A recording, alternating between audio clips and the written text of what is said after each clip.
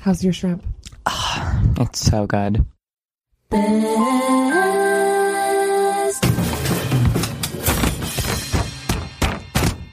mistakes. Ow. Okay, well, welcome to Best Mistakes. I'm Anya Volz. And I'm Bestie Nika. Oh yeah, I'm Bestie Anya. And I'm Bestie Nika. This is Bestie Mistakes. This is Bestie Mistakes. You're just really crumpling that napkin right into the microphone. Oops, sorry. A lot of ASMR going on here in the town of upstate New York. Yeah, we are currently in the town of upstate New York. Gorgeous town. Highly recommend So visiting. big. It really covers like the whole of upstate New York. And actually, it starts when you get out of New York. So basically anywhere north of Westchester is the town of upstate New York, for anyone wondering. They should really kind of advertise what their whole thing is more, you know? Should be like, wow, we're like really big. That's our thing. Well, yeah, we're upstate. We're recording this on my computer and our mics. So once again, it's not Elisa quality, but you're going to have to deal. You're going to have to deal. You're going to have to deal. Because mommy and mommy needed to go upstate for a minute. We just had to get away from it all, you know? It's been really stressful living in the city and having an OnlyFans and not really needing to do anything ever. It's been really hard on us. So we just needed to escape. All of our friends that we're with, all 40 of our friends that we're with, don't worry, private island in upstate New York, everyone tested. Yeah, all of the 4 other people that we're with are currently napping. So we thought, what better time than now to wake them all up by probably getting really loud while doing our podcast. So here we are. And this is how dedicated to our craft we are. We're recording while on vacation. You know, the hustle never stops. It never stops, and that's why you should sign up to be one of our monthly contributors to the podcast on Anchor.com. $10, $20, whatever you want. There is a sign up here. If you follow me on Twitter, you've seen it, but there's a sign where we're staying that says like skiing and snowshoeing, please do not post hole. And we were like, who told them that we're here? So we will be posting hole. I'm gonna, as soon as, you know, all the little cross-country skiers have gone off into their little cabins and lodges, I'm going to take a whole picture next to that sign. Yes.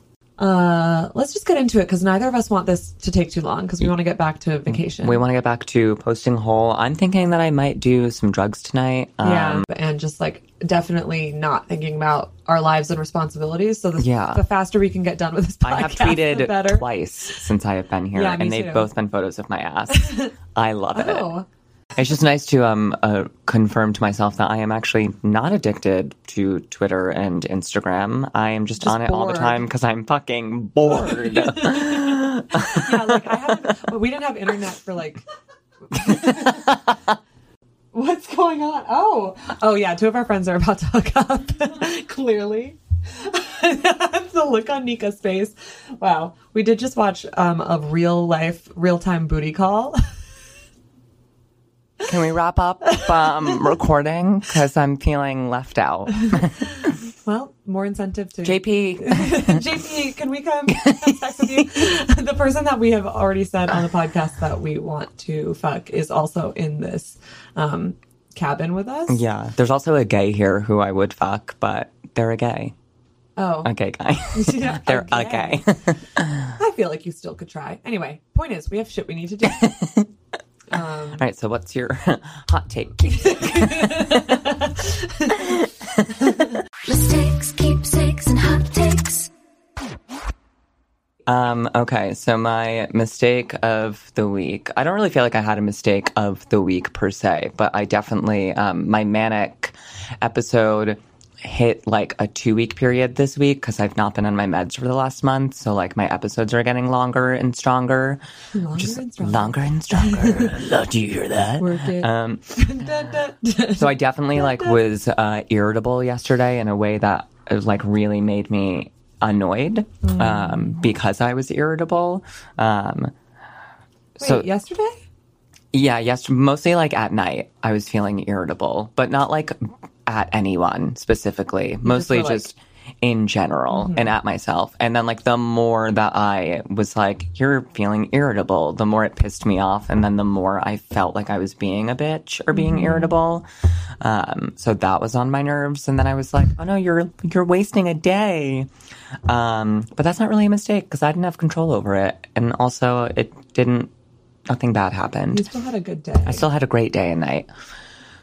My hot take would really just be about the fact that all of my friends are really hot and I want to fuck all of my friends. Well, actually, so that would fall into my keepsake. My hot take is that I want to fuck all of my friends. Isn't that a hot take?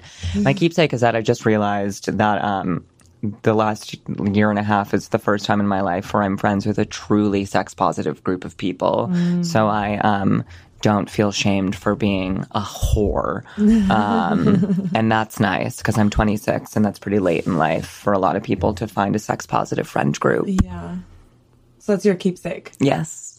What's your hot take? Your hot take is that you want to fuck all your friends. Yeah, my hot take is that I want to fuck all of my friends and that I think everyone should do that. Yeah. Just as long as you're not being, as long as everyone is chill with exactly the terms under which you're fucking. Yes. The only way that it gets messy is if some people feel certain things that other people don't feel. But if we're all just trying to smash hot bodies on top of each other, then Yeah. fuck all your friends, guys. Yes. As long as they're hot.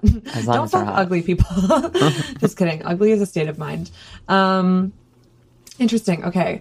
My keepsake is definitely just this trip has just been lovely so far, and I've just been laughing so fucking hard, and it's just very nice to laugh hard at all. Laugh hard. Yeah, laugh so I'm hard. so hard laughing. Yes.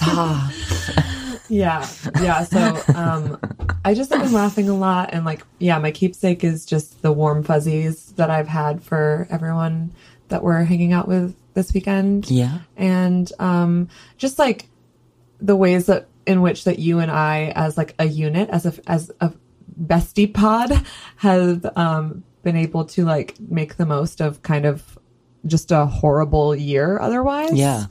And this weekend is not the first time we've done that, but it's it's starting to punctuate especially the winter that we've had. Yeah. Yeah. And I just think that I'm glad that we found a way to just still live our lives, safely, but to the fullest, and still find joy and youthful adventure. Yeah. And it's just really lovely. And also this is a trip where I'm the one who curated the friend group, and I'm just glad all of you get along really well. It's been really lovely to watch you all like each other. Yeah. And bond. My mistake. I don't know exactly what my mistake would be. I feel like it was a week of not mistakes. Yeah, I had a pretty good mistake-free week. I don't know. I could probably pull something out of my ass. Ooh, is somebody about to join us? I have to put a log on the fire. Oh yeah, you have to put a log on the fire. Sorry guys, we have a hot tub situation where The gay I was talking about that just entered walked. the room. No, really, I was talking about you. Yeah. So you have to listen to the podcast now, bitch, to find out what we were talking about. One of our friends was like, I love podcasts. I listen to any podcast. We're like, cool, do you listen to ours? And he's No. no.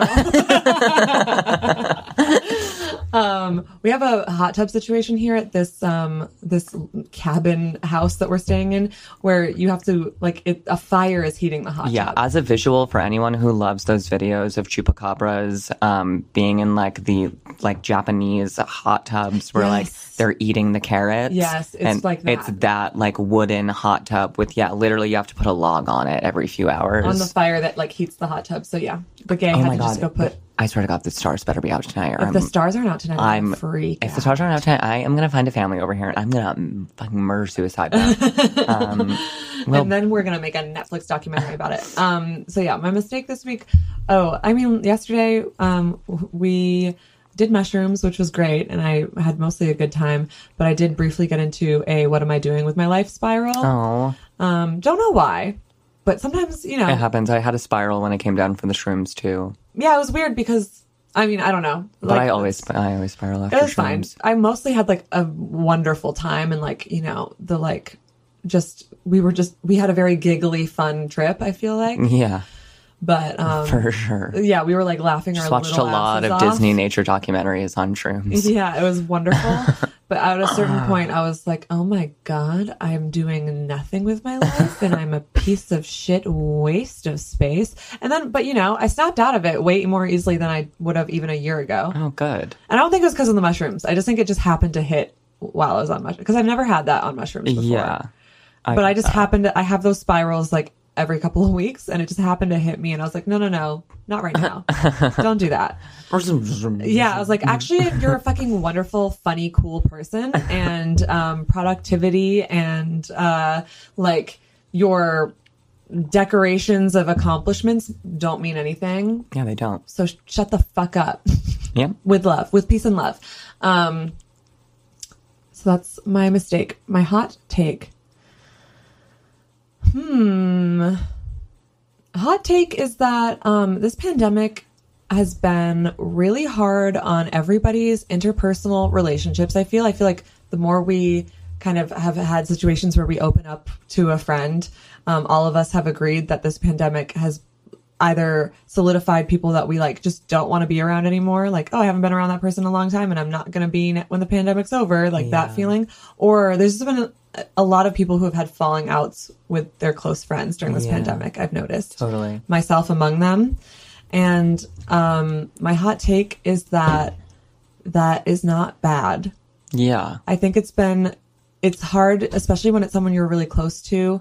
Like, it's a breakup, you know, you have to like mourn it and process it.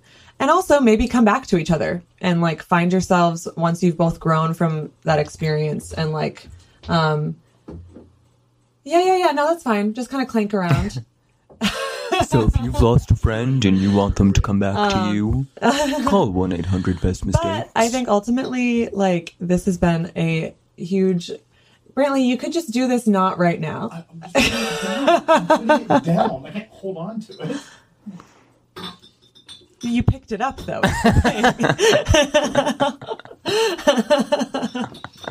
We did this because everyone was napping, and now we have some busybodies just wanting to just clank some bottles around. Busybodies who watch podcasts or listen to podcasts, but not ours. You know, just I'm going to change that right now. Really, go upstairs and think start- about what you've done. and listen to the podcast from the beginning, okay? And then you can write us in about what your mistake today was. Because maybe it was This. tidying up the kitchen while we're recording a podcast in it. Maybe it was that. Anyway, I just think that this has been a life transition for like everybody collectively. And I just think it's a good thing that people are maybe growing apart from each other and to not, if you're one of those people, because I was one of them and am one of them, obviously do all the grieving you need to do. But like, don't be too hard on yourself if like you're finding it harder to connect with people you once connected with. Like, this has been a year of tremendous growth and regression for people, and we're not all going to come out of it this like on the same page. And it's like good to move on. Yeah. And you'll probably come back to each other as friends or acquaintances or whatever.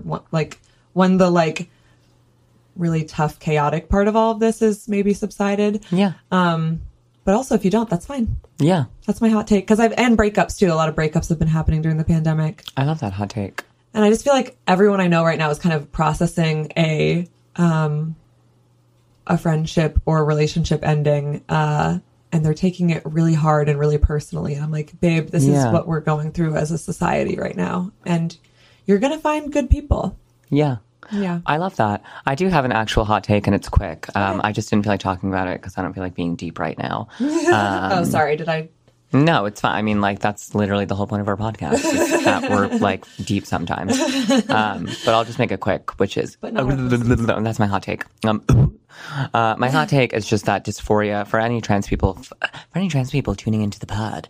Unfortunately, dysphoria does follow you for the rest of your life and hits you when you least expect it.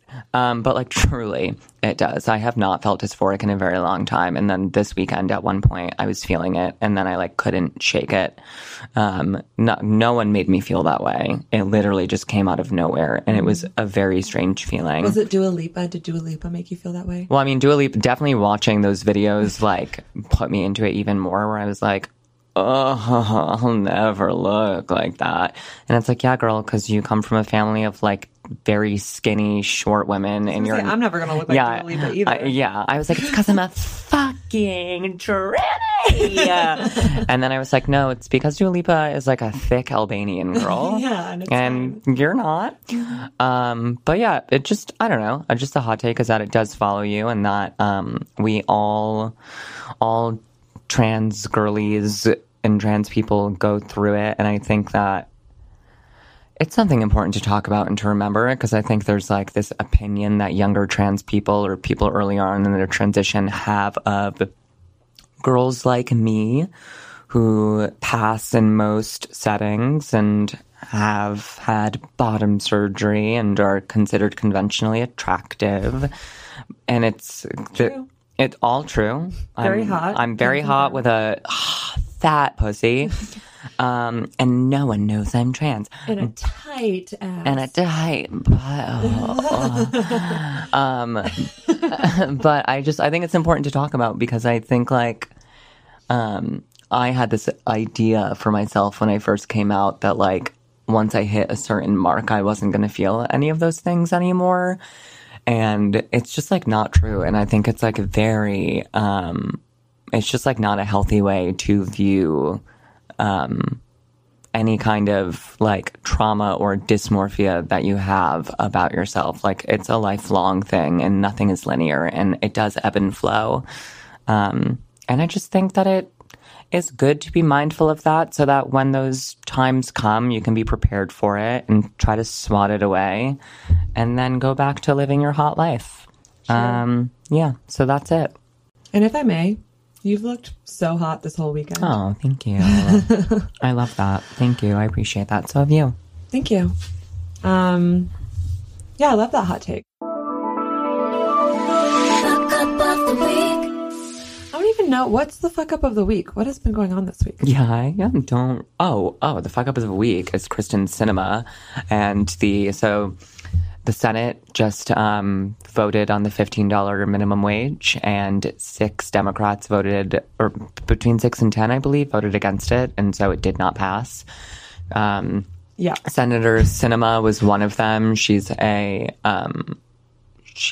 a recent senator somewhere in Arizona. She took some female Republican seat, and she's like the senator who like has been wearing like really cheap, like colorful wigs to the Senate chamber and like said that it was to show why social distancing is important. I don't fucking know what she's talking about. Anyway, she was lauded as being like the first bisexual queer senator yes. Well, she voted against it, and there's a video of her on Twitter that has been going around of her like getting up and like doing like a thumbs down with like a hip hop and then kind of like sassily walking away. But why? Who knows? I mean, so the net worth was put up for every senator besides her who voted against it. Obviously, they all have millions of dollars.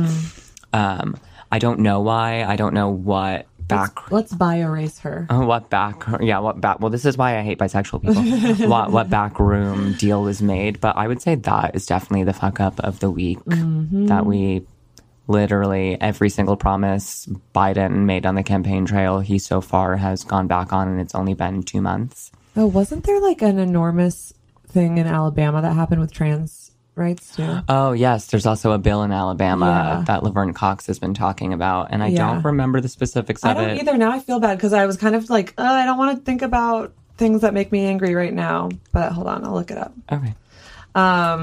Yeah, and there's also one in like Minnesota. There's like a bunch that are being introduced right now. I remember. It's that if you're under 19, you can't get Under 19? Under 19, you can't get gender affirming medical care. Okay. Yeah. That's what it was in Alabama. And so, yeah, I mean, if you listen to this podcast, you probably don't need us to explain to you why that fucking blows. But I mean, I've always stood by, or since I've transitioned, I've always stood by the fact that anytime I see a trans person kill themselves in the United States, I always say that was state-sanctioned murder. And people are like, that's a crazy thing to say. Can you expand on that? And I will expand on that. And this is why our government, state by state, and even federally often allows states to make these really, really regressive laws that then lead to trans youth becoming even more depressed and trapped. And then they go out and they kill themselves or they're murdered for being trans. And specifically in the context of this bill, the kind of like right-wing pushback against this bill, and not even right-wing, because there are a lot of Democrats who are going to end up getting behind this. So get ready, girlies, theys, and boys, because the culture war is coming for us. And it's quite frankly scary. Yeah.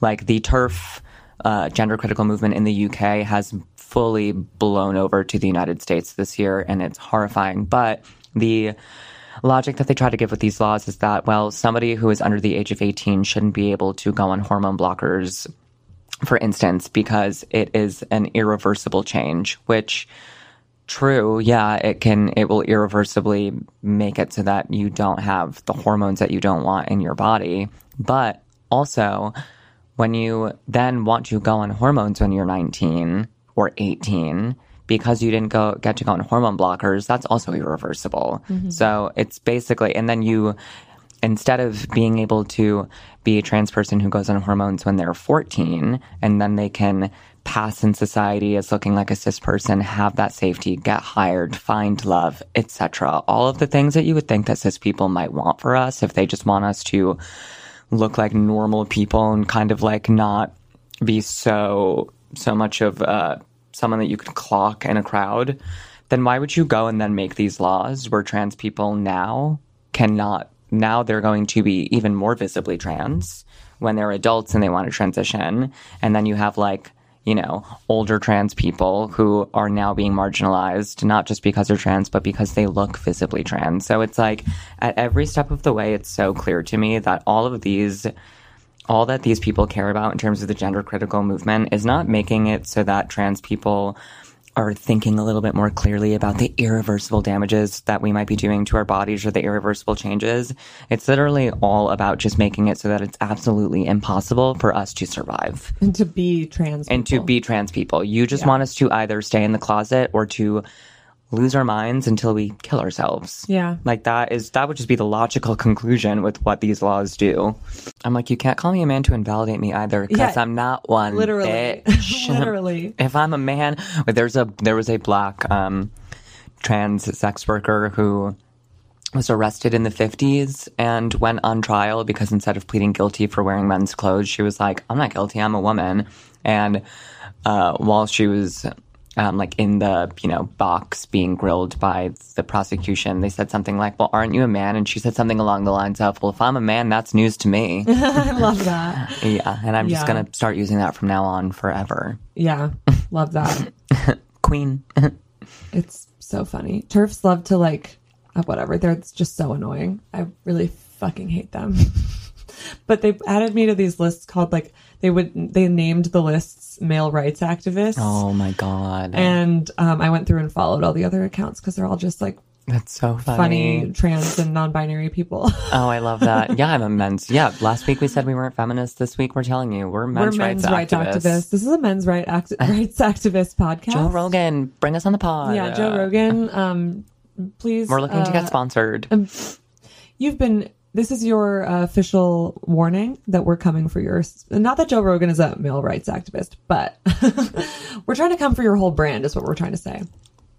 Because we're doing DMT in a few weeks. We are doing DMT in a few weeks. And after that, it's over. It's over. It's fucking over. And you're also getting fully vaccinated the day before we do DMT. True. And my last hot take is that men who are beneath the height of 5'7" have no business rejecting me. And I'm just gonna leave it at that. I just have to get that one out of my system. Anyway, I will be... You know who you are. You know who you are, Sam, who just moved back to DC to do your fucking video production job. Anyway, when you're back in New York, if you do want to fuck, I'll be around. Even though you rejected me. Yeah, I will be fully vaccinated because I got my first shot last week. I got my second on the 24th or the 25th. I got the Pfizer one, so I have the one they're all really raving about. And if you do live in New York City or anywhere in New York, I guess, and you need help making an appointment, and you're like, I don't know if I'm eligible yet, DM me. And I'll make you an appointment. We'll get you an appointment. I have made several people appointments. I will help you. The tea is everyone's actually eligible right now if Because they we're all just living say in a they fucking are. Pandemic. Yeah. So literally just go make your appointment. They're not asking for proof at the vaccine sites. Get that vaccine. Yeah, that's the hot take. That's the real hot. Yeah. That's the fucking hot tea today. It's that I got It's that vaccinated and in was New asked York for no City. proof. Yeah, in New York City, they're not asking for proof. Just do it. It's better for do it. It's better for everybody if everybody gets vaccinated. And there are people who are being critical on Twitter or on Instagram about like, don't jump the line, who I know for a fact personally jumped the line. Yeah. So stop paying attention to those people. And also there's no line. The people who needed it got vaccinated already in New York. Let's be clear. There's no line that you're jumping. Yes. Truly. Okay. We love you. We're talking about the bling ring today, so enjoy. Enjoy. So, also, one last hot take. Listen to the song Drunk Text by Paris Hilton if you Yes. haven't, because we do talk about Paris Hilton a lot in this episode. And I just really feel like the world needs to listen. Like, you'll know why. Listen to it in full, and then when you get back, listen to her getting robbed by a bunch of kids from Calabasas. Yes. And then that's what I'm begging of you right now. Okay. But we have to go because we have to go suck cock and dick. We have to go sexually harass our friend. So we gotta go. Love you. Love you. Now for a listener mistake. Listener mistakes. This listener mistake comes from Woody Woodger. They say, "Hey Nika and Anya, use my name please. I love the attention." And I get it. Same. Okay, anyway, so it was you, Anya, who told me about... Okay, this is why I'm like, it couldn't have been me, because I cannot pronounce this word. I read this mistake before reading it now, and I'm like, I don't know if this person... I don't remember saying anything like this, but I'll take the credit if it's a good thing that I told you. So it was you, Anya, who told me about spironolactone. That was me. Yeah, it's you, right? Yeah, that's a testosterone suppressor. I was like- spirulactane. All right. Well, so it was definitely Nika, not me, but this is also a direct result of us not ever saying our names during the podcast. You know, like, and maybe they just think that your name or your voice is wait. Anya's. Oh yeah, no, yeah, they just spelled it wrong. Okay. So how do you pronounce it? Spiro or spironolactone. It's spironolactone. Okay. But yeah, it's a testosterone blocker. And Wait, I think that's, okay, whatever. Spiro for short. Okay. I didn't know it leaves you crazy until you said something. I immediately paused your pod. Fake fucking fan, please kill me. You're allowed to pause our pod. Don't worry. As long as you press play again at some point. And scrounge the internet for some confirmation. Fatigue, lack of sex drive, needing to pee a bunch. Buried in one Slate article, I found actual trans women calling it brain fog. Mm-hmm. But actually describing how debilitating the fog was. An English teacher had trouble reading the same passage over and over again and retaining nothing. That's what kept happening to me in my grad program. The whole fucking reason I moved to DC with my boyfriend. I'd be in class trying to workshop a poem or trying to make a syllabus or a fucking essay. And it was like my finger joints were made of balloon. Thoughts were dizzy and tensionless. I couldn't write. I had mental breakdowns constantly. My emotional regulation was so compromised. I was compromised. Why did it take me so long to realize that it was, of course, the medication? Isn't it always? I wanted and still want to not believe it, but on a drive up to Ithaca a few weekends ago for a COVID-safe Airbnb getaway with my boyfriend. Yeah, right. How dare you go on a getaway during COVID? Fucking murderous. No one we know would do anything like that. Ever. Can't wait for this weekend. Oh my Anyway, God, it's going to be so much fun. I stopped taking the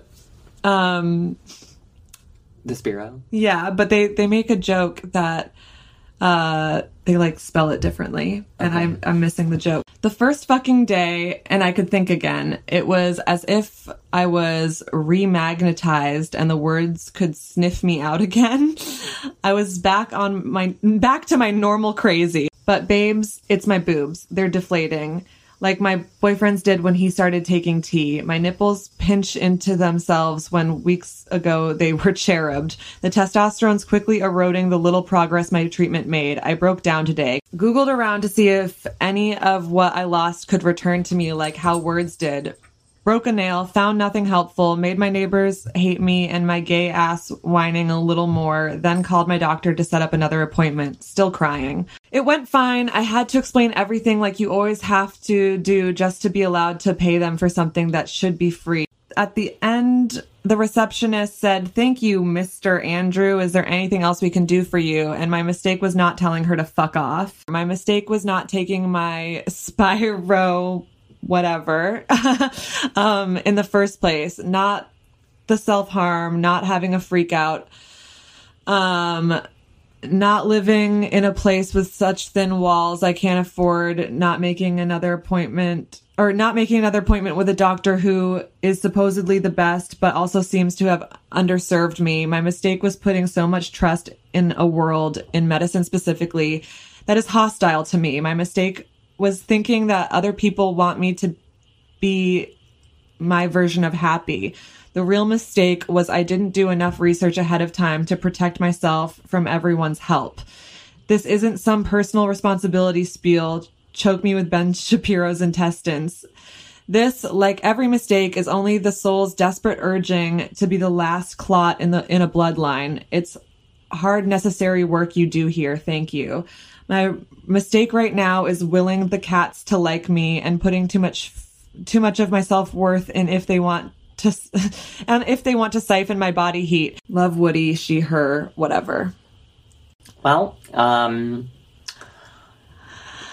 yeah, I mean, I don't know what your mistake was. I mean, Spiro sucks. All of the dolls know that. So it's like not a mistake that you stopped taking it. I stopped taking Spiro. I know a lot of girls who don't take it even though they like didn't have bottom surgery and still have testosterone in their bodies. It makes you crazy. I guess like your only mistake is like you don't know how to advocate for yourself medically, which is like something we all have to learn as trans people. It's like it's not to be Dakota Fanning in Uptown Girls, but it's a harsh world out there. You really do. You have to learn how to advocate for yourself medically as a trans person. You can't expect, unfortunately, that you're going to get the right advice or that you're like going to be helped by your doctor just because they provide treatment to you as a trans person with hormone replacement therapy. I mean, like, my only advice as someone who's been through this would be to stop taking the Spiro if it is continuing to make you feel as intense as you just described, and see if they'll put you on a higher dose of progesterone or estradiol. I would suggest, if you're not on progesterone, asking them to put you on that. And yeah, just take a deep breath, baby girl. Yeah. It's gonna be okay. I know it sucks. Hormones make you feel crazy.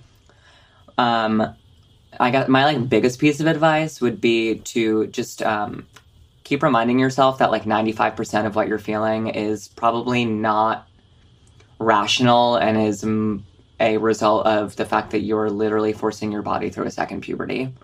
Nothing is lost forever with hormones. I mean, I went off hormones for 3 years. I'm back on them and I have tits again. Like, it just... Yeah.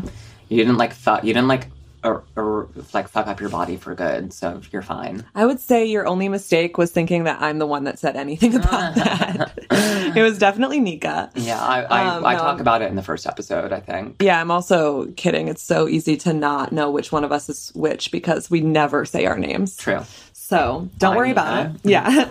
I'm Anya. I'm Nika. And I am not trans. So unfortunately, I don't have a lot to offer on this specific topic other than just the kind of the story that you're telling yourself, I think is not specific to the trans experience. I think all of us have moments of just like, you know, starting over on something that you were, you know, I feel like what I'm sensing, and maybe I'm reading this wrong, is that you feel a sense of like, you know, 2 steps forward, 3 steps back. Yeah. And like that is so natural and common no matter what it is that you're going through in your life. And the steps forward were a lot further than any steps back because you're on a like, you know, journey of doing the right thing for yourself. And that journey might have hiccups, but the fact that you're doing it at all is the step forward. And yeah, don't believe your thoughts. Your thoughts are there to be rude to you. Yeah. And listen, here's something I wish that I had been told when I first started transitioning, which is transitions take time, a lot of time. It's going to take years for your body and your face to look the way that you probably want it to look just from being on hormones. I mean,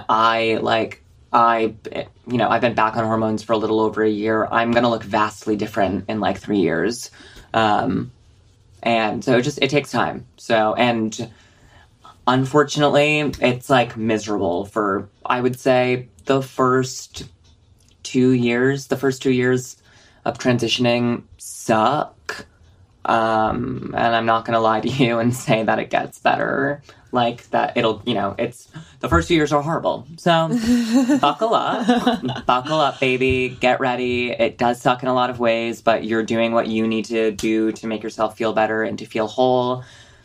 Lean into the people that are there to support you. Have your outbursts when you need to have them. Just remember that the people around you are also going through their own journey. So like, don't take try not to take your Spiro estrogen spirals out on the people who love you. I did that. I think a lot of us do it when we first come out as trans. And it's not nice or fair to the people who are there to support us. Spiro pretty much forces you into menopause while estrogen forces you into puberty. So you're like growing tits and you have like a fucking crazy appetite and you're really emotional and horny. And then Spiro comes in and suddenly you have no sex drive and you're having hot flashes. And like your brain is foggy. And your brain is foggy and your blood pressure is low. It's like very weird. Girlies, I'm so sorry that you go through that. Yeah, I mean, I stopped. I was on Spiro for a few months and then I was like, fuck this. It also makes your dick not work. So I was like, fuck this. I'm getting bottom surgery. This just reminds me of a conversation that you and I have had privately a lot, but we've never really talked about on the pod, where like, it's not always TERFs that do this, but TERFs and then a lot of other well-meaning cis women will say shit about like how trans women, like, you know, there's certain things that trans women don't experience that are hard about womanhood. Yeah. But like, this is a perfect example of that there are certain things about womanhood that cis women don't experience. Yeah. And it's like, we're all going through shitty shit. Yeah, like try going through puberty and menopause at the same time when you're in your 20s. And tell me what that's like, babe. Yeah. I mean, I'm not trying to make it a competition. I'm trying to make it comparable, but I know what you mean. And yeah, I mean... I'm a trans supremacist. And I'm an ally. That's it in there. That's it in there. I don't want to hear it. Has it up to my neck. Do you want to take us on a deep dive? Not really, but I will. Yeah. Nika. Fuck you. Deep dive. Deep dive. Okay, well, this is like an overarching, like, the mistake of this deep dive is like pretty much, it's kind of like the experience I had of going back to somebody over and over again for years who I rarely call people abusive and I rarely will self-diagnose a person like on a serious level. but I was friends with this. I mean, this person was my first kiss. Like, I've known this person since I was 12. We dated for like a week, first kiss. We reconnected in a friend group when I was a senior in high school. And then when I moved back to Rhode Island after I dropped out of college in New York, we became super tight. And then I moved home right after I had come out as trans, like 6 months after I'd come out as trans. And right around the same time, they started like their transition as being non-binary. So like it was like a long overarching experience of knowing this person, consistent red flags, seeing how they treated people, everyone in their life, and like the very calculated ways in which they would evade responsibility for their shitty actions. And me consistently going back to them and pretty much thinking that like it won't happen to me. Even though I constantly like was afraid of this person. I was like afraid to like talk about how I felt. So the deep dive itself, I lived with this, I moved in with this person in 2019 before moving to New York. I don't remember when, in like September, and it lasted until January, and then I moved in with my dad for a month. So that's how bad it got. Then I moved back in with my dad and his wife. Love you guys, but living with your parents, no. It's a last resort kind of decision. Very much a last resort. So there were lots of red flags, as I said, always, that I like looked the other way from, because they were pretty much my only close friend in Rhode Island, especially like my really only queer friend in Rhode Island. And so we would have our falling outs, and then we would start talking again. I moved in with them, and I thought things were good. They were like being really supportive, and they were really supporting my like sobriety at the time. Then when I decided that I actually wanted to reintroduce substances back into my life in a way that felt safe to me, they were also supportive of that. It seemed like it felt like we were finally in a place where we had a friendship that was like based on mutual respect. And I don't want to act like I didn't do shitty things in this friendship, because I did, but like most of like what I did that was like bad friend stuff was like avoidance issues, like avoiding conflict, avoiding them at all costs when I would know that they were mad at me. So anyway, I think it was like December, right before I moved out. My sister was came to Rhode Island. We hung out, this person and my sister. And this person basically took it upon themselves to, while I was at like the other end of the bar, go like drink with my sister and basically tell my sister that they were worried that I was going to fail in New York, that I was going to bring all of my like bad behavioral patterns and coping mechanisms with me, etc. Like just like really heinous shit that like you don't say about your best friend. Yeah. While like at the same time had been saying the complete opposite to me. Because that was my people to say that to choose the person that's gonna tell you. Yeah, it was like very, so and also the person that like I was thinking of moving in with at the time. Mm-hmm. So I was like, oh, I like, it's like sabotage-y. 110%. Yeah. So I kind of like had a feeling that was going to happen that night, and then it did. And then my sister told me what happened, and I immediately was like, I'm done. My hands are washed clean of this friendship.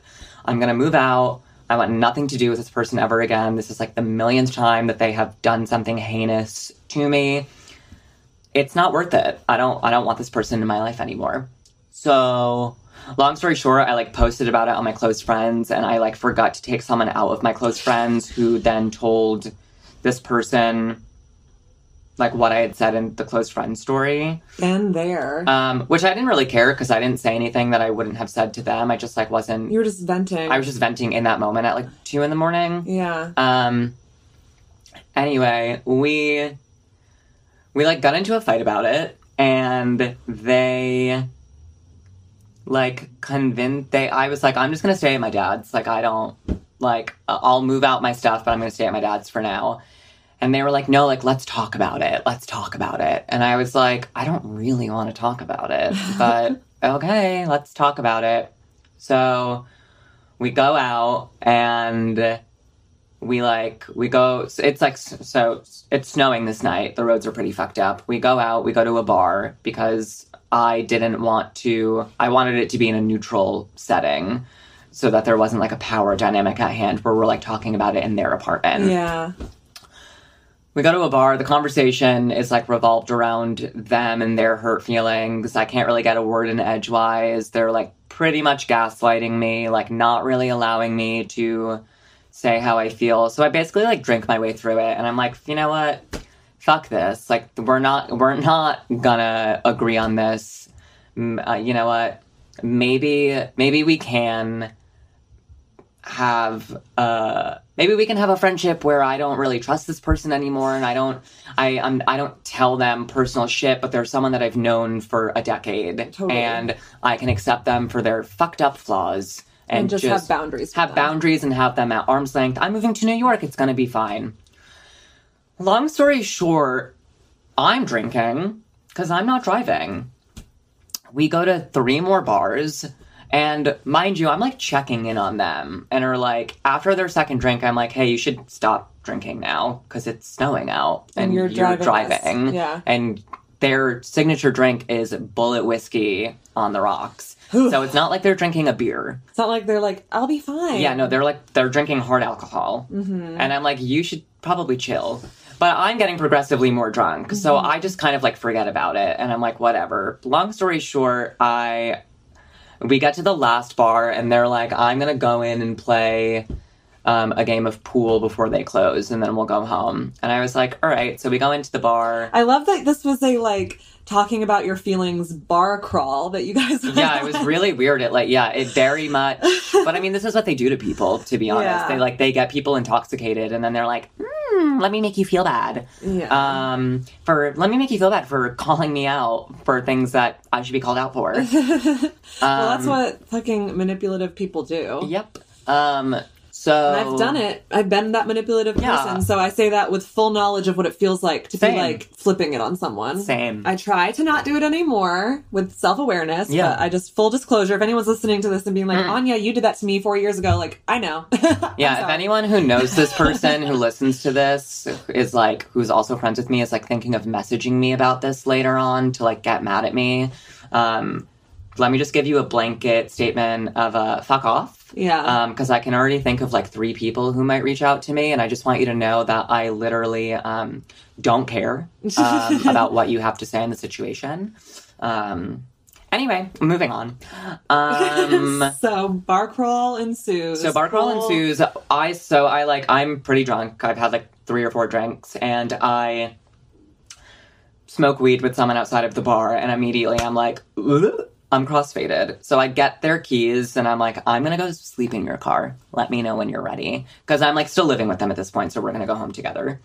And mind you, I, like, had left my dad's house that night being like, I don't want to see this person. And, like, had, like, a weird, really, like, weird feeling in my stomach where I was, like, crying on my way to, like, go meet up with them. And was, like, really upset. And it was just weird. But I clearly knew something bad was going to happen. I fell asleep in their car, and I wake up in their car to us getting into a car accident. To the car, like, basically, like, sliding out on black ice. Not because of the black ice, but because not only were they drunk, they were also speeding. And I know that they were speeding because they would always speed. I wake up to the car about to hit impact on the highway barrier. God. Thank God there was no one on the road because it was the early stages of a snowstorm. Otherwise, we would have died. And the car is totaled. The airbags go off. Like, I've never been in a car accident like that in my life. Mind you, I'm drunk, and I, like, wake up to this as Lucy Dacus Night Shift is playing. It's like, always so important. The queerest shit ever. Literally, like, the bridge of the song, "You'll take the 9 to 5," is literally playing as the car is like... Anyway, we got out of the car, and here's what ensues. Cops are called. Cops come. They have us... They take the car away. They put us in, like, the tow truck. They have us meet them, like, off of a highway exit at, like, a McDonald's parking lot. They're questioning this person, the driver, who is very obviously drunk. And they look at me, and they ask, you know, like, did you have anything to drink? And I was like, yeah, I'm drunk, and I'm not driving. But yes, I'm drunk. I was like, I wasn't aware that they were drunk. Like, sorry. And literally the cop says to me, I should give your friend a DUI, but I don't want to ruin a life tonight. So I'm gonna let you go. And I'm literally, mind you, looking at the cop, like, with... Please give them literally, like, yeah, but they're right next to me, so I, like, can't. But, like, if they hadn't been, I would have been like, give them a DUI. Yeah. They almost killed me. They deserve it. They deserve a DUI. Yeah. That they just did a horrible thing. Like, they should definitely feel lesson learned from this situation. Yes. And not like, damn, I lucked out. Yep, but this is what happens when you are a cute white person, as we both know. Yeah. Unfortunately. So... Not that I'm pro, like, cop consequences. No, I'm not pro cop but when I'm pro, it comes to like, that... I'm pro there being some kind of, like, lesson you need to learn if you drive drunk. Yeah, you should get a DUI. Yeah. Like, you're not going to jail because of the DUI. No, you have to, like, take a class. Yeah. And you have to, like... You can't have a license for a few months. Yeah. That's perfectly normal Yeah, that's behavior. like a perfect amount of consequences. Yeah. So, instead of, like... We, like, get home, and instead of, like, making sure in the next, like, 2 days that I'm okay and I'm not hurt and, like, etc., it, like, quickly becomes about them. And they, like, ask me not to sue their insurance so that their premium won't go up. They say that I'm lying when I tell a mutual friend at the apartment that they were drunk. And that I'm making it up. And we end up just, like, it was, like, the end of our friendship. And we got into a huge fight about it. I move out. I, like, leave my old mattress in their apartment as a fuck you. Deal with this. Because I honestly should have pressed charges or, like, sued their insurance. And I chose not to. Because I just wanted a clean break. Yeah. But this is, like, just a person who is... I guess, like, the mistake here to me is that, again, like, I willingly went back to this person over and over again. And not only did I, like, go back to them as their friend, and, like, not only did it have to take something, like, a near-death experience for me to wake up and be like, whoa, I don't want to be friends with this person anymore. I, like, was a kind of, like, their protector. And, like, they were, like, really abusive to people in our hometown and gained a reputation as being an abuser, and I, like, was, like, their champion, and was like, they're not an abuser, these people are lying, you're all fucking making this shit up, yada yada yada. And it's like, looking back, I'm like, oh, I know what was wrong. I was in the throes of being in a relationship with a malignant narcissist, to be honest. Yeah. And that's a role that I am very comfortable playing, is being, like, a narcissist flying monkey. Yeah. Because I feel safe in that role, because I have experience a lot in a lot of my interpersonal relationships in the past being the flying monkey. Yeah, and like, not to use a buzzword, but like empaths do tend to be drawn to narcissists. Yeah. Because we want to, and I don't like referring to myself as an empath because I feel like the first sign that someone is not an empath is them calling themselves one. But just like people who are, feel a lot of empathy and like want to see things from everyone's perspective are like desperate to see the humanity in abusers and in narcissists. Yeah. And so it's like we develop a confirmation bias to see, aren't they such a great person when they like do the bare minimum or when they like end up like dressing the wound that they gave you. Yeah. And so it's very understandable to end up in that situation. Like it happens literally to the best of us. Yeah, it's funny. So like our last fight that we got into was like over Instagram, like DMs, and I just like let loose and like said basically all of this to them. And the last thing they said to me was, "Yeah, you're welcome, Nika, for putting your seatbelt on you. Like you would have died that night if it weren't for me." Like, and I was like, "Oh, thanks for buckling me up before you drove drunk." Yeah. You would have died that night if it weren't for me? No, I wouldn't have, because I wouldn't have been in a fucking car accident. Yeah. Aw, thanks. Oh my God. Yeah, they're a truly heinous human being.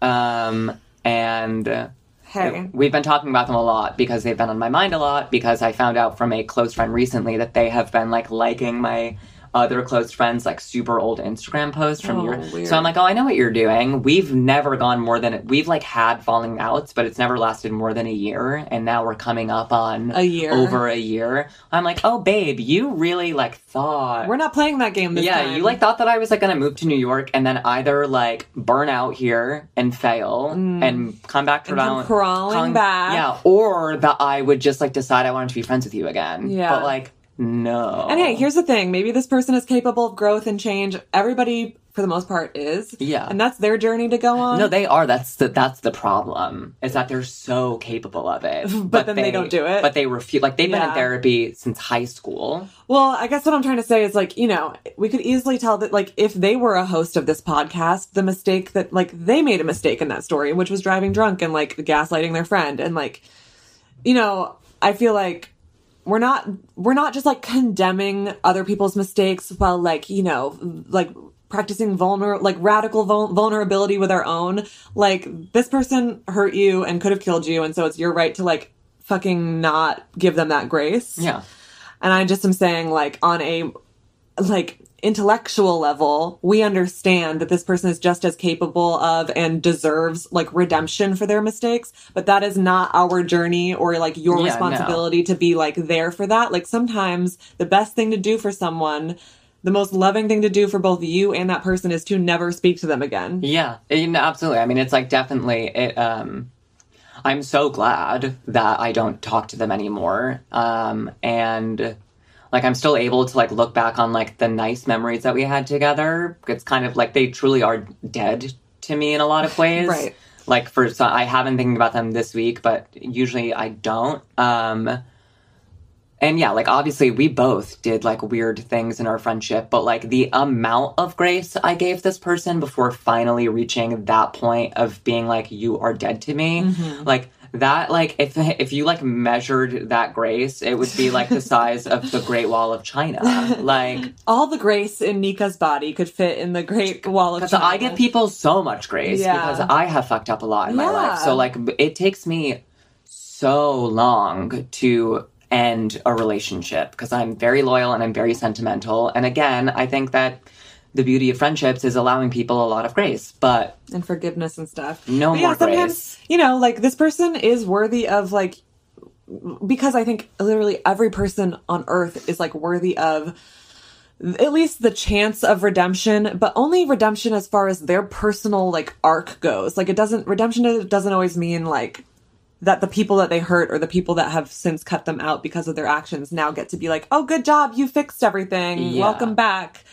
Yeah, I mean, that, I think it all comes from a place of, or I know it all came from a place, for me at least, of having, like, extremely low self-esteem because of how insecure I was over how I lived my life in Rhode Island. Yeah. And them they did that very abusive thing of constantly being like, I'm the only one that really gets you. Like, I'm the only one that really supports you. And I heard it so many times from them that I was like, oh, that must be true. You really are the only friend that I have who gets me and is there for me and loves me. That's an abuse tactic. Yeah, no, they were like extremely abusive towards me. And not just me, every friend they've had. Every close friend and partner they've had has come back and been like, that person abused me. God. And I was just like the last one standing. And so I guess my mistake was both not valuing myself more and also allowing myself to defend this person who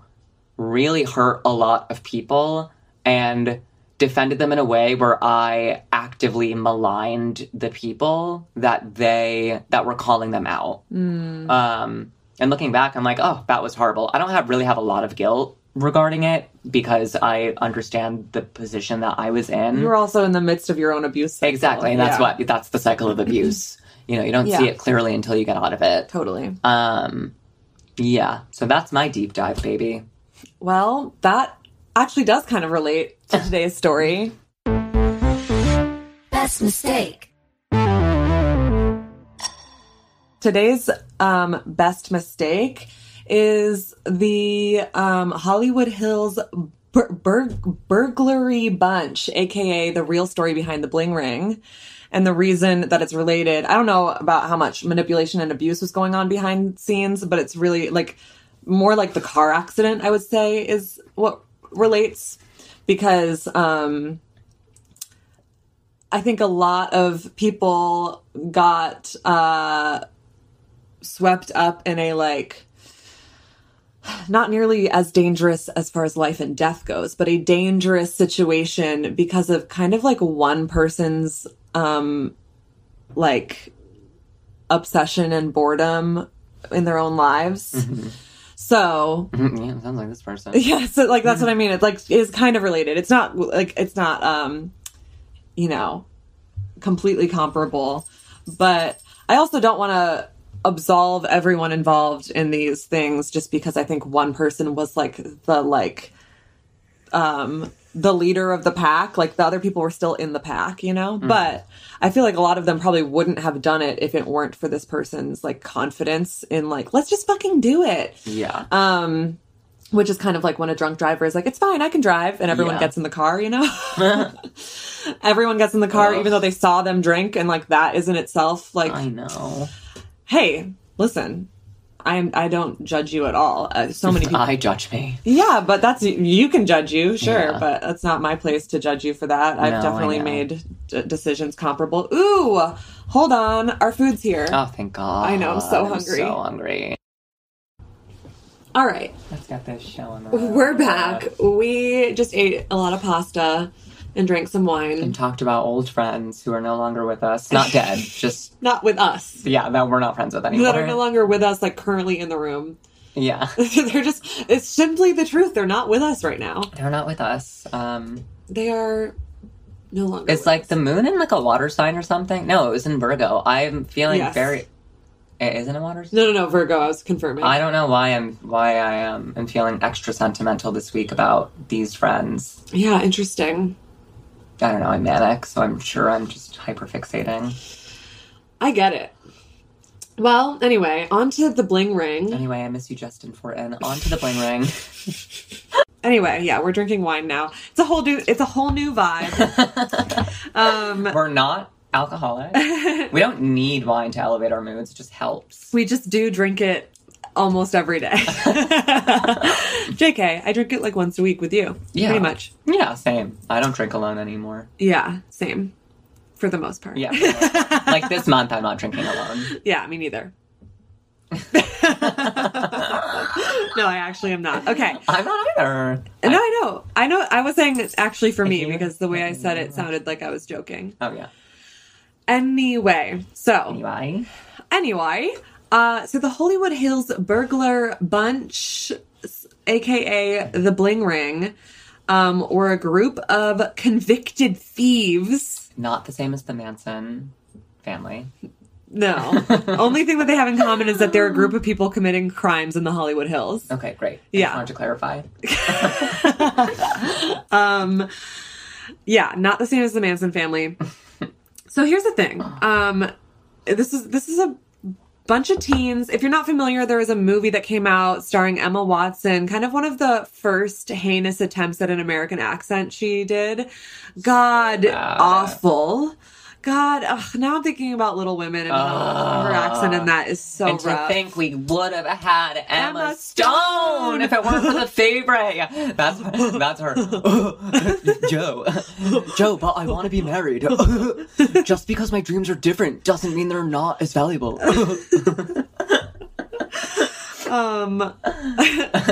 Yeah. John stole my glove. Just some Civil War era Emma Stone. It's what we deserve. So anyway. I'm just mad at Greta Gerwig. That's all I want to say. It's like, well, I don't understand why. How do you go from Emma Stone to Emma Watson? What'd she do? Just pull out a Rolodex? Literally just like flipping through the Emmas. It's like, well, I guess Hermione Granger is next. Anyway, I do love Emma Watson when she does not speak with an American accent. But as soon as you force her to do an American accent, It's so bad. the suspension of disbelief, I'll be honest, runs thin. Really runs thin. And so she plays Alexis Nyers, or the Alexis Nyers like character in the Bling Ring, the Sofia Coppola movie that is based on a book that's based on an article about this case. So if you've seen the movie The Bling Ring, you probably don't actually know a lot about the actual events, but it is based on actual events, which a lot of people don't know, weirdly. I've found. Oh, a lot of really? people don't know that. Yeah. Well, at least maybe I'm friends with a bunch of fucking clueless Yeah, a bunch of fucking nerds. idiots. But I'm kind of moving non-linearly right now, just that to catch everybody up to speed. But if you're familiar with the viral video of Alexis Nyers calling Nancy Joe to complain about her Vanity Fair article. Nancy Joe. This is Alexis Nyers calling.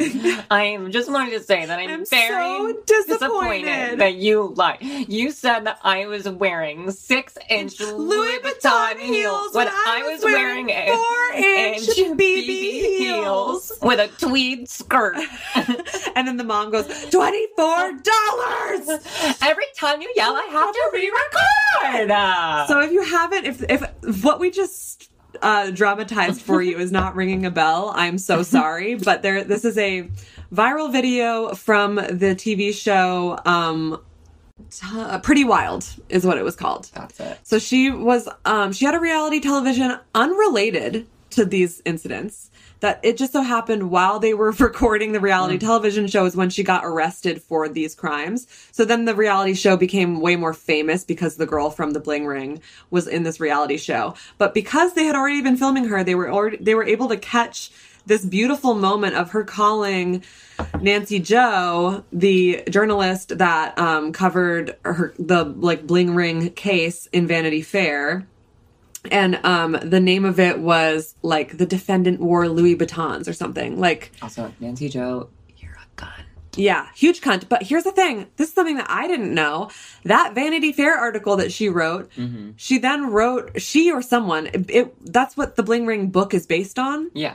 So the movie is based on the article that Alexis Nyers calls Nancy Joe about, Yeah. which I did not know that the movie was directly based on that article. I thought it was okay. based on like just the fact that this happened at all. Oh, okay. Yeah. And so that makes so much more sense why the movie is so inaccurate, because the article was so inaccurate. And as we Yeah. all know, because there's a viral video about how inaccurate it is. Yeah, and also Nancy Joe has copped To dramatize it, embellishing it. Yeah, she never pretended not to. Sorry to interrupt your. No. You want to get into the frame of mind of the Bling Ring? Go pop in Palo Alto, drink an Angry Orchard, smoke a spliff. It's 2013 again, baby. Now that we're all caught up to speed on the maybe cultural touchstones that we're already familiar with about this case, the summary is that a group of 7 teenagers in Calabasas, California, for the duration of about a year, from October 2008 to August 2009, robbed the ever-loving shit out of Hollywood. They broke into so many celebrities' homes and did nothing with that power. That's, to me, the real mistake, is that they ended up robbing these celebrities of, like, several $100 million worth of things, and all they really did with it was, like, have fun, you know? Like, they, like, just bought drugs with, like, they would resell things for, like, a fraction of the price. Wow. And then buy drugs with it, and then just, like, take pictures in, like, Paris Hilton's, like... Well, were these kids also rich? Some of them. Yeah. Not all of them. That would make sense. But yeah, they just had no real understanding for, like, to me... I'm not sad that you robbed Paris Hilton. Who gives a fuck? That's so funny. It's funny, especially, and we'll get there, but especially because Paris Hilton straight up did not realize that she was being robbed repeatedly. It didn't. She did not know. Oh my god! Ew! Ew! You have to tell me if you're so rich that you don't know you're being robbed repeatedly. You have to tell me. Ew. Us when we get famous. Yeah. But so I'm like, I honestly don't care. I think this is a victimless crime to rob celebrities. Yeah. Hello. But You to should have done me, more. the problem lied in that, like, the people that were doing the robbing were not, like, taking this money and, like, Robin Hooding it or anything. They were just being, like, shitty teenagers that were rich themselves, taking pictures in necklaces that they stole from, like, Audrina Patridge or whatever. You know, like, they didn't really do anything, like, I don't know. It reminds me kind of the story that you recently told us about the Soho grifter. Why do I say drifter? I always am picturing... I mean, she is a drifter. She drifted, but grifted. I don't know why I thought it was a scammer. That's what scamming is. No, I know, but I thought I call her the Soho scammer. I think that she has multiple names. It's fine. Anyway, I like that story, you know, unforgivable, the thing that she did to her best friend. But, like, allegedly... the point of scamming all those people was to do something with that money and start a business, you know? Yeah. Whether we find that, Buffy, stop making all these noises. This is why we don't record here.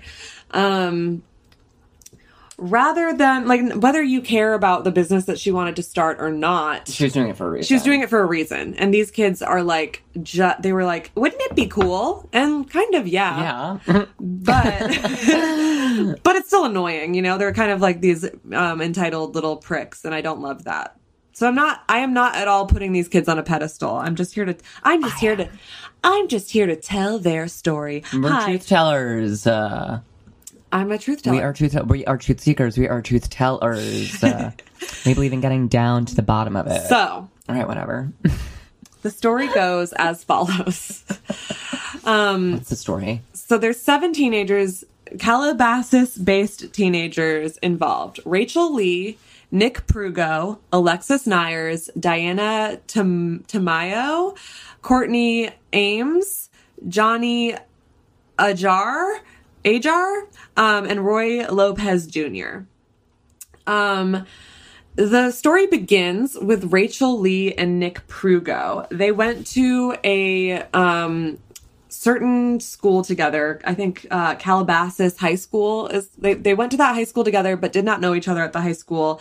And then they both later transferred to Indiana Hills High School, which was an alternative high school for, like, troubled kids. And it was at that school that they became friends and kind of bonded over their, like, recklessness and their just, like, excitement for, like, you know, doing drugs and being bad.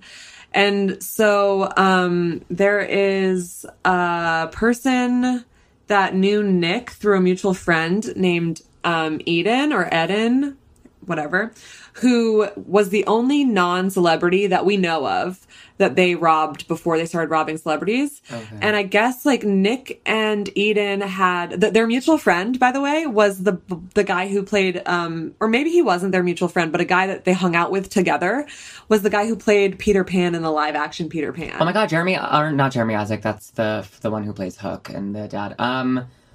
Jeremy Sumter. Okay. Oh, yeah. Every girlie's, like, sexual awakening yes, into what was that, 2003? So Nick Prugo and this boy, this homeboy Eden, are hanging out with Peter Pan, and there's all this like weird interpersonal friendship drama. And basically Nick and Eden are like frenemies. They like kind of hate each other. They like are fighting on MySpace all the time because it's 2008. And You simply had to be there. and Eden is fucking rich. Chalked like not Paris Hilton rich, but he's like absolutely stuffed to the gills with privilege, this kid. And Nick and Rachel decide it would be funny to rob him when they see he posts a bulletin on MySpace saying that he's like going to like, I don't know, Mexico with his family or something. But like he posts a bulletin on MySpace saying that his family's going on vacation, and Nick and Rachel are like, LOL, let's go rob Eden. This will be funny.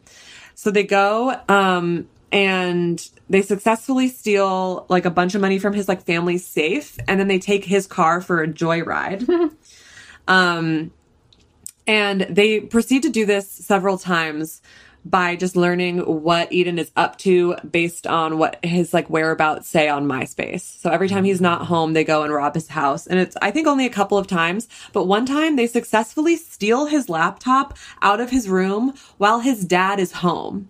Whoa. So this is when they get cocky. They're like, damn, we're fucking burglars. We can do this shit.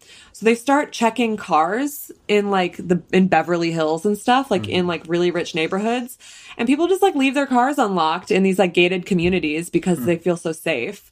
Or they used to. I don't know. I wonder if the bling ring has changed that. But they ended up stealing like hundreds of thousands of dollars worth of like just random like money in these cars and like the things that people were keeping in their cars.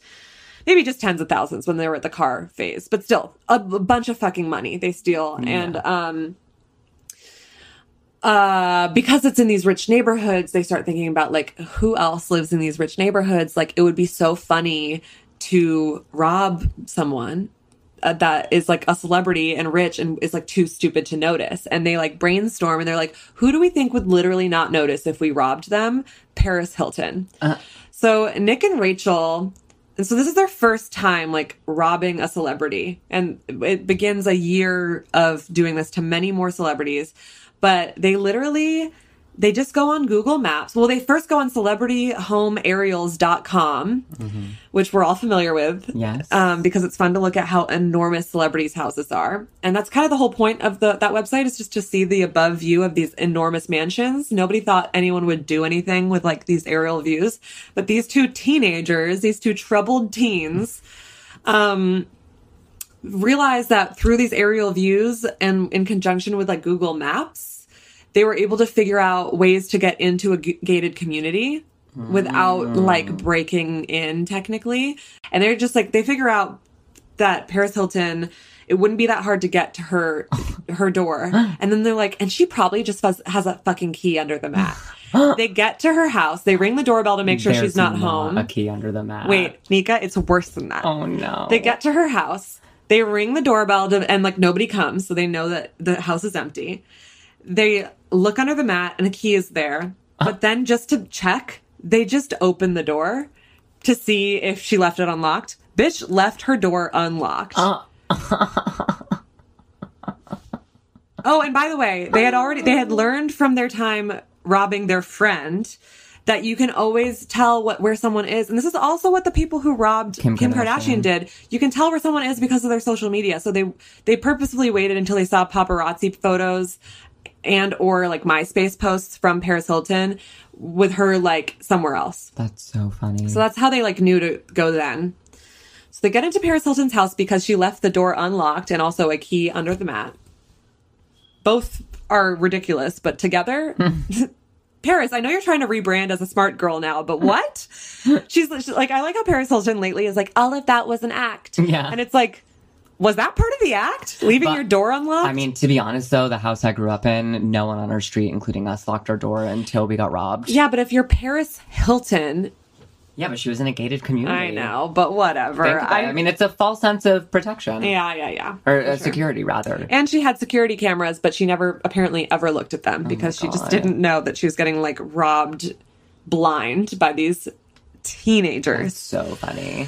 So they go into Paris Hilton's house, and they like immediately, anybody who's seen a Paris Hilton tour of her home, which she's done several of these, all of us know Paris Hilton has so much fucking shit. It's borderline hoarding, but because her house is so big, she gets away with it. But she just like has so much shit. She has stuff that like, and according to her, it's because, you know, she had this very traumatic experience where she went to this like mental hospital essentially as a teenager where they didn't let her have anything. So as an adult, she's like always just wanted, she's like just always made a point to get herself anything she wants and to like keep things that bring her comfort and whatever. More power to her. Like you and every other hoarder babe. I know, but whatever, live how you want. Point being, she had so much shit that they were able to rob her, like just take so much that, and that when they also left with $1,800 in cash each of just random money that was laying around the house. Oh my God, I want to do this. The drugs I would buy. Well, that's what they did with it. And blame them. They also took a bottle of Grey Goose and a bunch of designer clothes the first time they went to her house. LOL. They went to her house so many times that eventually Rachel just took the key from under Paris's doormat and put it on her keychain. And then when they went back, again, Paris had just replaced that key. No! But still did not know that she was getting robbed. Where did she think the key had gone? I don't know, her dog walker or And not something. to think, I like, don't know. oh my God, what a dumb fucking bitch. Oh my God, Paris. Come on the pod, you fucking idiot. Paris, we'd love to talk to you about your iconic mistake. About you being a moron. Love you, girl. Another element to this story is that when we fast forward to the actual filming of the movie The Bling Ring, no celebrity involved in these robbings wanted anything to do with this movie except for Paris Hilton, who not only agreed to help them with like writing the movie and giving her a version of events, but she let them film the scenes about robbing her in her house. Wow. Well, And- that's cool. Is it, or is it just her being like, I don't fucking care. Like, to me, it's just like, because Orlando Bloom was another person who got robbed, and he was like really traumatized by the experience, apparently. Yeah, grow up. I don't know. I mean, I get it. When you get robbed, it's like a violation. Whatever. Yeah, but it Doesn't was matter. teenagers and you have millions of dollars. I don't feel bad for you. Well, no, he wasn't traumatized by what had happened. He was traumatized by the experience because before he knew who did it, he thought like his assistant was robbing him. He thought like his like brother might, or you know, like he thought that people around him were just taking shit, and it really made him have trust issues for a long time. So that's real. That's real. So he like did not want anything to do with the movie. And I'll get to his portion of the story in a second. The whole point that I'm trying to get to is that like all these other celebrities were like, no, that was actually like a really fucked up thing that happened that like gave me trust issues and made me feel like someone, like anyone could just come into my house at any time. Yeah. And Paris Hilton was like, yeah, you can film in any room. That's so funny. No room is off limits. I love that. I want it to be as realistic as possible. And I'm like, part of me is like, that's cool, but it's also like, just kind of further shows how much this like didn't matter to her. Yeah. Which is like further proof of, I don't know, how like grossly privileged she is, in my opinion. Well, yeah, I mean, she's a billionaire. Yeah. I think. So then, now that they're like, hey, they're like bragging to some of their friends. They're like, we've been robbing Paris Hilton's house and it's been so fun. And like they were like drinking her alcohol while they were there. I love that. Like they were just like, yeah, every time Paris is out of town, we go to her house. That's so funny. And mind you, they don't like know her. They're not like famous people. They're just like two kids in Calabasas that are like, let's go to Paris Hilton's house. Oh my God. So their friend Roy Lopez Jr., and their friend Courtney Ames, and their friend Diana Tamayo start joining in on the fun. Diana was student body president of Indian Hills High School, where they went. She had been awarded a $1,500 future teacher scholarship after graduation. She drove a Lincoln Navigator.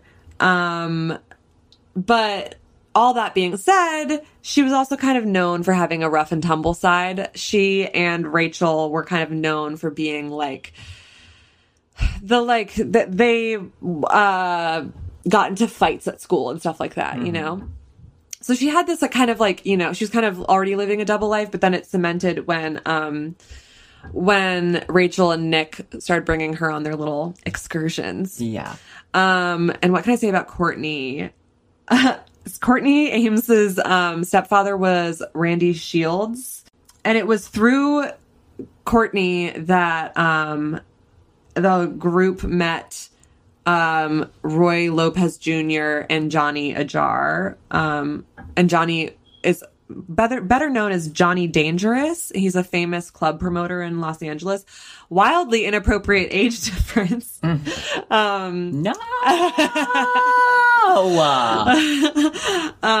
Sorry, everyone. My head just blew up. There's chunks everywhere. He was a former convict and a club promoter, and I will say maybe don't date a high schooler is all I have to say about that. But anyway, it's not the age difference I have a problem with, but more the life experience. Yeah, and he was like known for Johnny Dangerous was like known for, he was a club promoter for Les Deux, which we've talked about on the pod before. It's where like celebrities in the early aughts, in the late aughts, would go in Los Angeles, and it was like one of the only big clubs that like both normal people and celebrities could go to. So it was really fun. I think it's the club that Paris Hilton, Britney Spears, and Lindsay Lohan were photographed outside of together. Oh, okay. It's like, it's if you're into like early 2000s pop culture, Les Deux is like a big club where things would happen. Yeah. And Johnny Dangerous is like a promoter of that club, and like he was also a drug dealer. He was like quote unquote bad news, maybe not the person for Courtney to date, but whatever. And so and Alexis Nyers has still not entered the picture at this point, which is funny because she's the most famous of the group, and everyone thinks of her as like having been there for the whole thing, but she really only joined at the very end, and then became famous for it, which is very funny. So Nick, Rachel, Courtney, and Roy and Diana go to Paris's like one last time, and they take $2 million worth of jewelry in a Louis Vuitton duffel bag. And this is the first time Paris realizes that she's been robbed. Wait, because you said they took $200 million in cash? $2 million worth of jewelry and the duffel bag. And the duffel bag. Which is, a designer duffel bag. Yeah. Wait, so what tips her off? Is it the jewelry or just the that duffel bag? $2 million worth. Like, but before that, they were taking designer clothes. I don't even know how much, like physical jewelry that would be. A lot. It filled the duffel bag. Okay. Yeah. Interesting. Like, a ton of jewelry. Okay, so this tips her off. She's like, oh, I've been robbed. Oh, okay. I guess like she recovers some like security footage, but they're not able, like so the cops are working on her case, but there's not like a big story about it. There's maybe like a TMZ thing, like Paris Hilton has been robbed, but they don't, like it's not connected to these kids yet. Okay. So they're like, hey, there's like, maybe they're on to us at Paris's. Where else should we go? Rather than let's stop, they're like, where else can we go? So they start looking into like celebrities that have high value things that they're like interested in taking. So one such celebrity is Audrina Patridge. She is a like television personality, actress, model. She was in The Hills. Oh, okay. Yeah. So they Google her watch. She's got a very expensive watch. And that's the other thing. Eventually their Google histories are all recovered. So that's how we know they did all this, like, looking at their, the celebrity homes from above thing. And like, that's how we know that they had this, all of them had like very heavily Googled Audrina's, watch. And they decide that the night to go rob her is when they see that Audrina's going to Demi Moore and Ashton Kutcher's Oscar party. they're like, great, she's not going to be home. She's going to be at this Oscar party. Oh, no. So they go to her house. The door was unlocked. Oh, my God. Again. Right. They took a bunch of jewelry. They took her passport. They took her laptop. Why take her passport, first of all? What is that worth to you? Just for funsies. I know, seriously. And then they take a pair of custom jeans that are for her, like specifically for her body. Can you take her collar off? Because the jingle is just going to keep coming in and it's driving me crazy. Yeah, no, I'll take care of your dog for you. Shut the fuck up. Yeah, no, I'm used to it. I literally hate you. Anya's a latchkey mom. Yeah, Buffy, let yourself in. Mommy will be home later tonight. So all in all, they take $43,000 worth of stuff from Audrina's house. Oh my God. And Audrina posted the next day on her blog about that she got robbed, and then she posted the surveillance footage on her website. And that spreads all over TMZ. And, you know, Nick is like freaking out. He's like, oh my God, we're going to get caught, like between this and Paris Hilton. And Rachel's like, no, we're not. It's not. Like, don't worry about it. We'll just go somewhere else. And so then they just keep going. They're still not caught. There's like, you know, the cops are like looking into it. The cops haven't even really put together that the Paris and Audrina robberies are connected, because people get robbed all the time. So like they didn't know that it was the same person. So then, a few months or like a month later, a few months later, they target Rachel Bilson, who was in the OC. California. Here we come. So, Rachel. they burgle Rachel Bilson's home. Not Rachel. What? I meant like not Rachel. Of all, you know, Rachel Bilson alone. They burgle her home 3 to 6 times during April and May 2009, amounting to between $130,000 to $300,000 of stolen property. Let's see. That's so funny that like for these people, like for the people being robbed, like that amount of money is like nothing. Literally, nothing. It's like pocket change. Yes. But, you know, it's like their pride. They're like, but don't come into my home. And that I understand. But still, it's fucking calm down. Fuck you. So, and it was the same thing. They like Googled her, checked out her house online, waited until there were paparazzi photos of her somewhere else.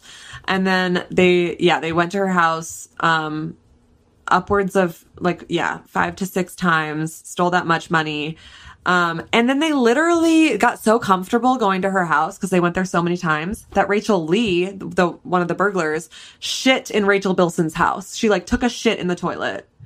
She like went to the bathroom while robbing this person. That's how comfortable they were getting.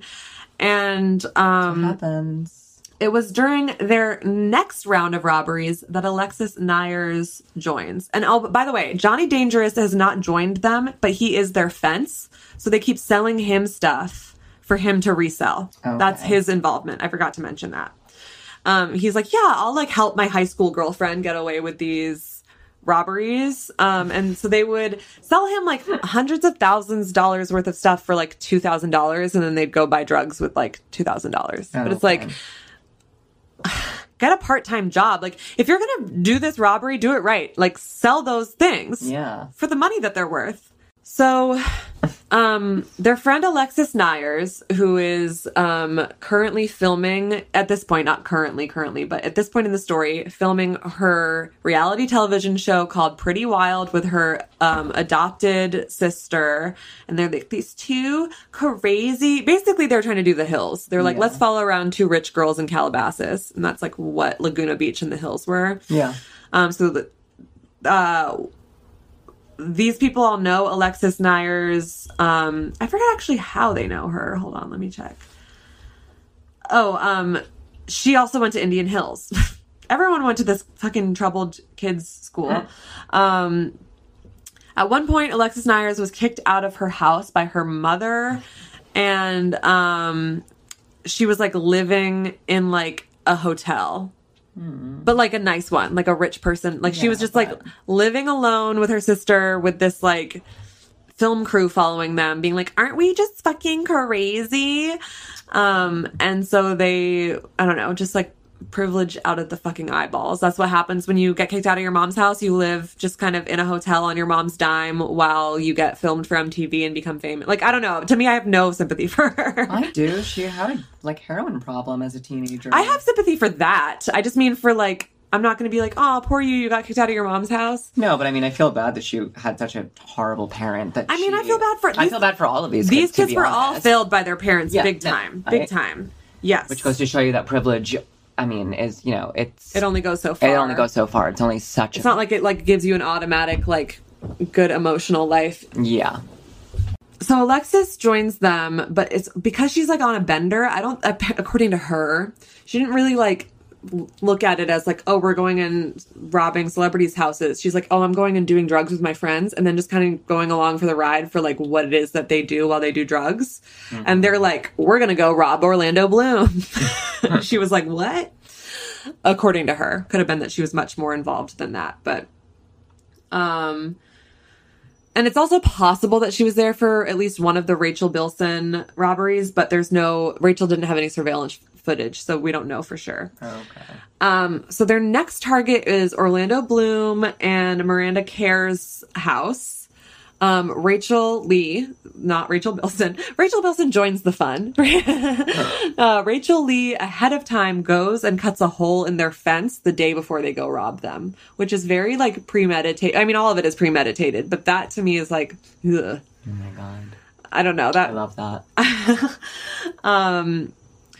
Before leaving the robbery where they take up to $500,000 worth of stuff, they're like on their way out, and before leaving, Rachel Lee is about to move to Las Vegas with her dad, and so she's like, oh wait, one more thing, and she steals a full-blown rug and a painting because she wants it for her new room in Las Vegas. Oh my god. She's like, oh, it'd be so funny to have like Orlando Bloom's rug in my new room.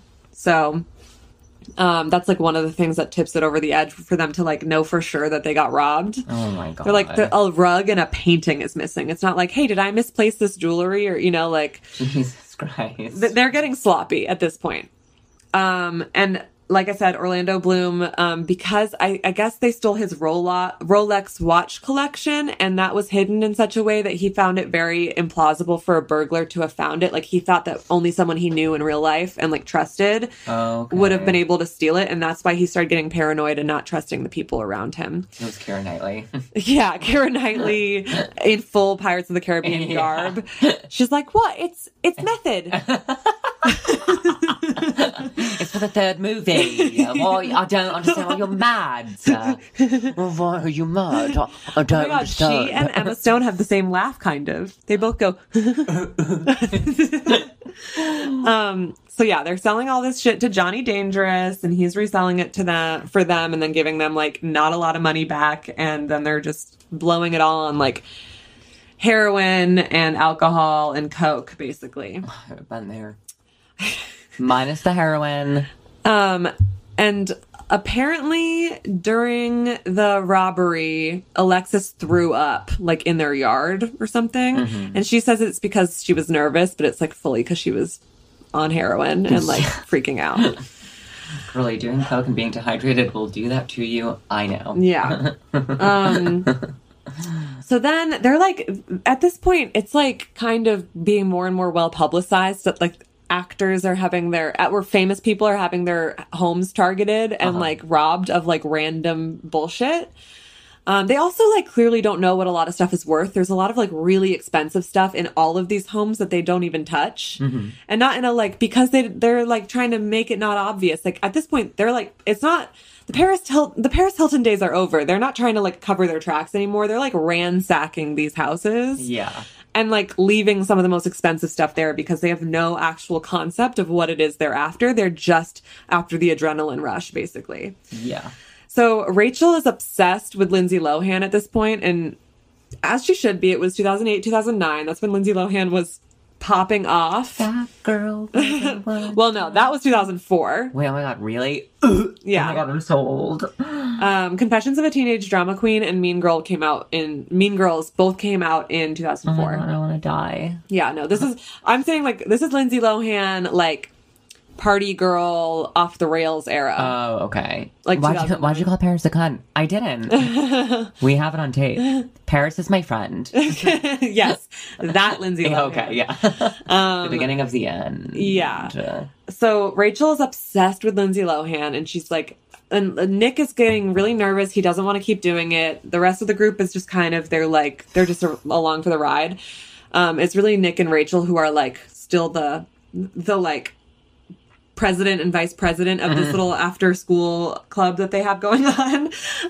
And Nick is like, he wants out at this point. He's getting more nervous because there's all these celebrities that are like, I'm getting robbed. And it just is obvious to him that they're going to get caught. Yeah. And Rachel is like, okay, well, if we're going to stop, we have to at least do Lindsay Lohan's house before we stop. Like, we have to. And Rachel lives in Vegas now. So she comes back to Calabasas specifically to rob Lindsay Lohan's I house. love this girl.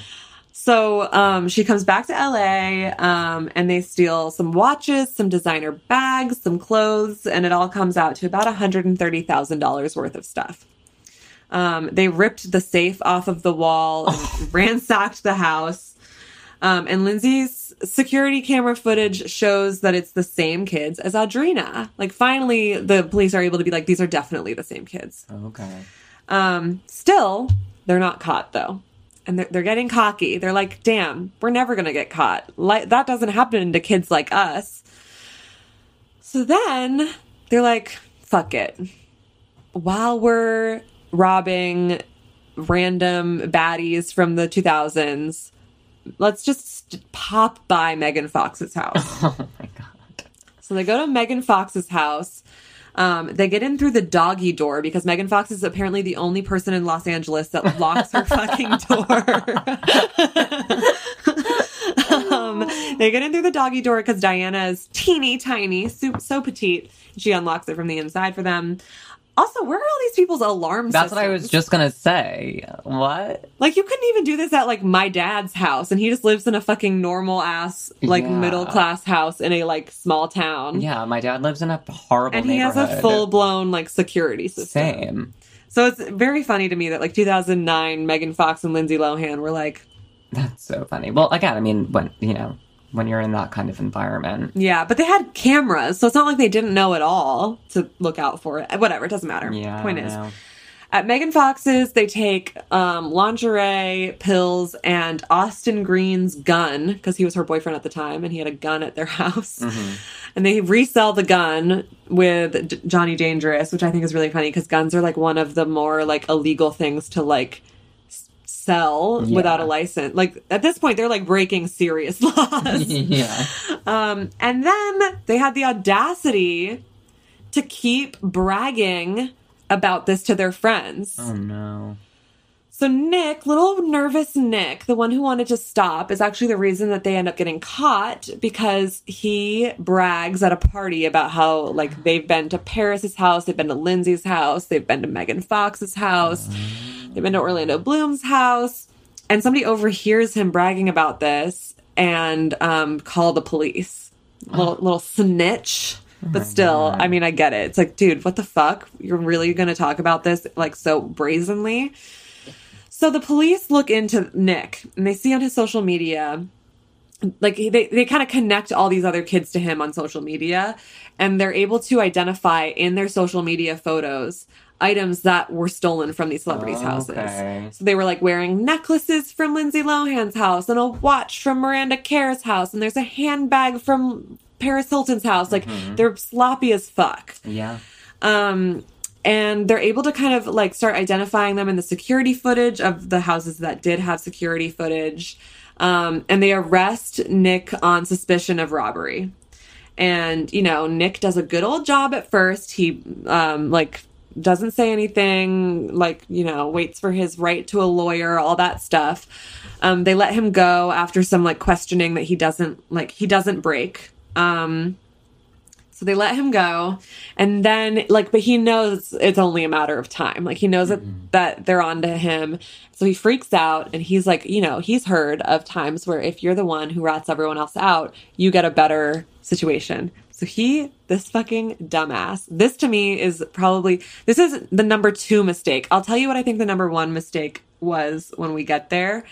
Obviously, all of this is a mistake because it's breaking the law and it's violating people's privacy and it's, you know, a bad thing. But it's also a little bit iconic. So I don't think the story itself is what I would qualify as a mistake. But to me, one of the biggest mistakes is that Nick fucking Prugo goes back to the police and without securing a plea deal, tells them everything. He doesn't first make sure that his ass is covered even a little bit. Oh, hasn't he watched SVU? And he tells them everything, and including telling them details about robberies that they had not even found out about yet. Oh, no. He tells them so much that it's now connecting dots to cases for them that they didn't even realize were connected. No. They were only suspicious of him for, like, basically the Lindsay Lohan and Audrina robberies, I think. Something like only like 2 out of the 6 robberies. They were like, oh, well, thanks for all that information and for all of your friends' names, who we already kind of suspected because there's photos of them with like rich people's stuff. Thanks for the info, babe. So they like arrest them all. It's on Alexis Nyer's TV show Pretty Wild when she gets arrested. And the rest is kind of like very much what you would expect. They like, I think it's Rachel that gets 4 years in prison.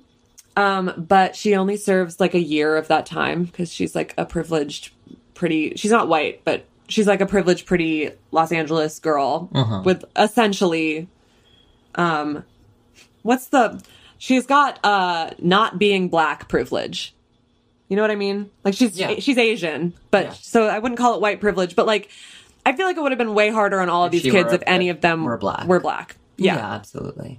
A very like slap on the wrist sentencing with like very little time served of that sentence. And I don't know, she's like said things where she's like, she takes full responsibility for her actions and she's learned from her mistakes. But then like in the next breath, she'll say things about how like she was so young and didn't know what she was doing. And it was like peer pressure. During all this, is when the Vanity Fair article comes out. There's also speculations that they had robbed Kourtney Kardashian and Hayden Panettiere because their homes had been robbed right around the same time, but there's no evidence that officially confirms that, and none of them had admitted to that. And, you know, Nick admitted to, like, everything, so it's unlikely, but that's suspected by some people. They, like, recover their laptops and they find it's so stupid, the things that they tried to do to cover their tracks. They are able to restore the memory completely on these laptops of these kids that they had wiped the laptop memory. And one of their most recent Google searches before wiping their laptop was like, do Google searches count against you in court? Oh, no. And like, can they recover laptops if you wipe the memory? Oh my God. And then there's so much shit that they recovered from these laptops, including all of the Google searches that I had described, all the like social media searches that they used to figure out when each celebrity would be not home, and just videos of them like hanging out in these celebrities' clothes and like dancing around wearing their like jewelry and stuff, like being like proud of it, and that they obviously realized was stupid and deleted, but didn't realize that you can restore deleted stuff. Insane. They all plead like no contest, which is basically no contest is basically like guilty light. Yeah. It's like, I didn't not do it. Is what no contest is. So yeah, Rachel pleads no contest. Nick pleaded no contest, and was sentenced to 2 years in prison. He received a credit for a year of time already served. I guess because he had given everyone else up, but they didn't have to do that, you know? He didn't secure that first. Courtney Ames was sentenced to 3 years of probation, 2 months of community service. she had admitted to having received a jacket stolen from Paris Hilton, but didn't admit to like being there and stealing it herself. Okay. Roy Lopez Jr. was sentenced after pleading no contest. He was given 3 years probation. Diana pled no contest to having burgled Lindsay Lohan's house.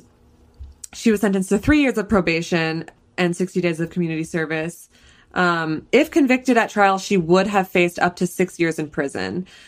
And then Alexis Nyers, after learning that Orlando Bloom was willing to testify against her, Nyers agreed to plead no contest to the residential burglary of his house.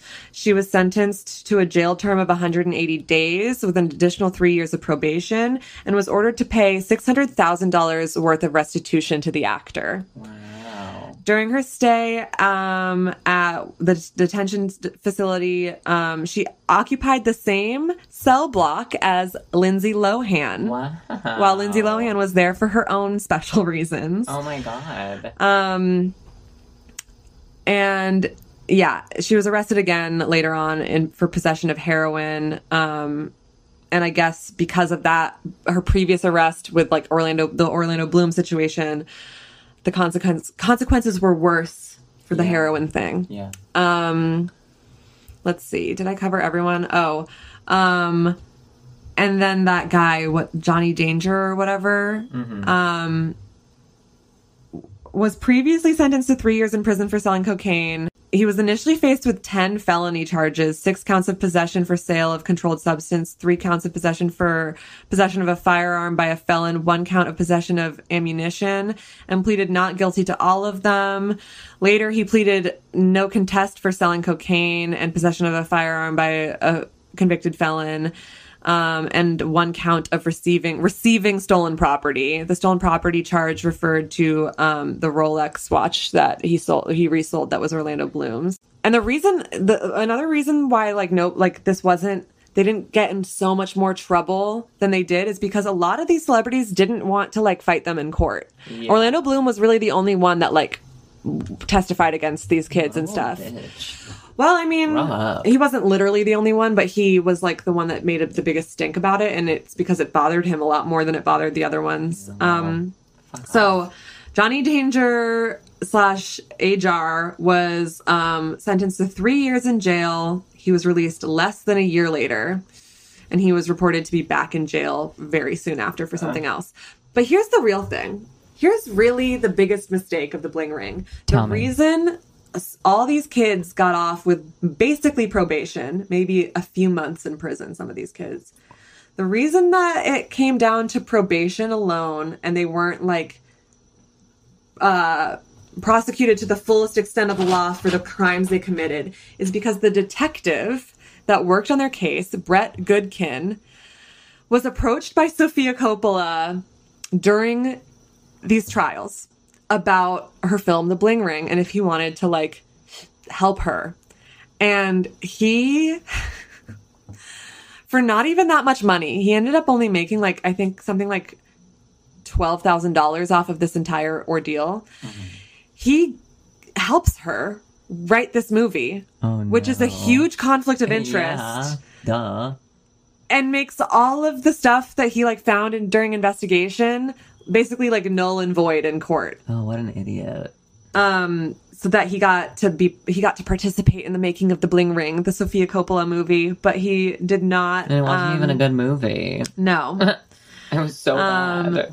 So he is the reason these kids got off with pretty much no consequences, which I think is iconic and hilarious because ACAB, you know? Like, fuck you, dude. That's so funny.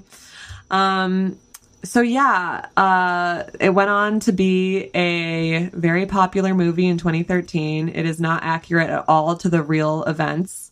Alexis Nyers went on to like continue to be a public figure and talk about her drug addiction and her sobriety. Pretty much everyone else is like not in the world anymore, like not in the public eye anymore. Yeah, and Paris Hilton to this day doesn't really know all the things that they took. That's so funny. I love that the most. Yep. So that's just the real story of the Hollywood Hills burglar bunch, aka the Bling Ring. Sounds about right. What do we think the moral of that story is? I'd say the moral of the story is that, irregardless of wealth and privilege, It is just regardless, by the way. That word. Just so you know. I have to go home because Anya's being a cunt. Hey, someone else is gonna say it. Anyway, At least you say anyway correctly. Some people say anyways, which is incorrect. The look that Nika is giving me. Ah! do you want me to kick your ass? Because I will. Anyways. Moral of the story.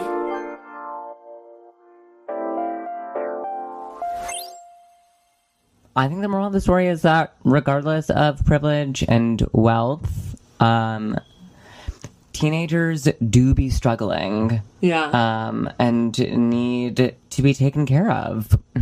I've read about this before, obviously, because I think Alexis Nyers has turned into a really cool person. Mm-hmm. Yeah, those kids, I'm sure addiction played a huge role in all of this, or addictive behaviors. And those kids needed help from their parents. I mean, they got off scot-free, obviously, and that is annoying because if, I don't, not annoying to me. I don't want to see anyone go to prison. Yeah. But, it's In that. comparison to how other people would have Exactly. been It's an example. That's the example of the privilege that they had. Yeah. But that would be my moral of the story. Yeah, my moral of the story is definitely that the intersection of wealth and privilege with MIA parents, a lot of these kids were teenagers and were not even living with their parents. Alexis Nyers wasn't the only one that didn't have a parental figure even living with her at this point. That's just such a recipe for disaster. And their fucking unchecked ego and privilege, where they felt entitled to go into these other people's spaces and take shit, is it's kind of funny because of the people that they chose. But that's the result of just no parenting happening. Yeah. And no regard or respect for other people.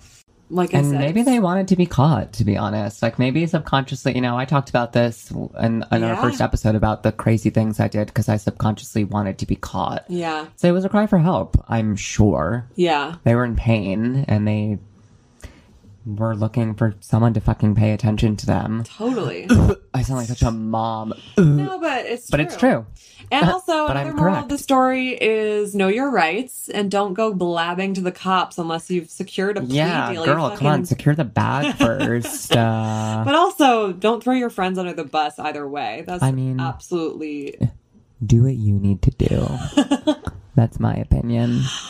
Okay, remind me to not commit any crimes with Nika. Yeah, don't, because the second prison time is on the table. She did it. Yeah, I don't know her. I'm sorry. She made me do it. Anya Volz. I'm sorry. Can you say that name again? Anya Volz.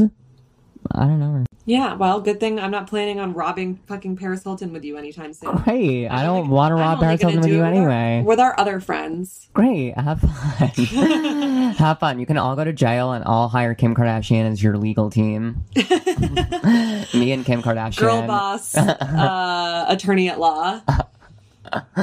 Yep. Girl boss, Esquire. Great. That's the story.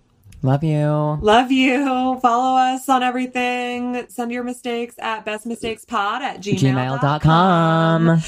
Leave us a review. Leave us a review. We love you. Bye. Bye. P.S. My sources for this reporting today were Wikipedia.org, one of our favorite news sources. And there's a really good YouTube video called The Bling Ring, the story of Hollywood teens burglar bunch by the YouTube channel Mila Tequila. And then also Eden from the story has a YouTube video himself. His YouTube name is Eden Shizzle, and he has a video called I Was Burglarized by the Bling Ring. And so those are 2 videos that I watched. I also watched a TikTok series by Kalita Rosita, and she has a good series of TikToks about the Bling Ring. And I did read parts of the Vanity Fair article just to see how fucking obnoxious it was, but I didn't really use anything from it. So, you know what? No credit to that Vanity Fair article. Fuck them. Yep, those are my sources, but I do recommend those YouTube videos. They're good. Check them out. Okay, bye everyone.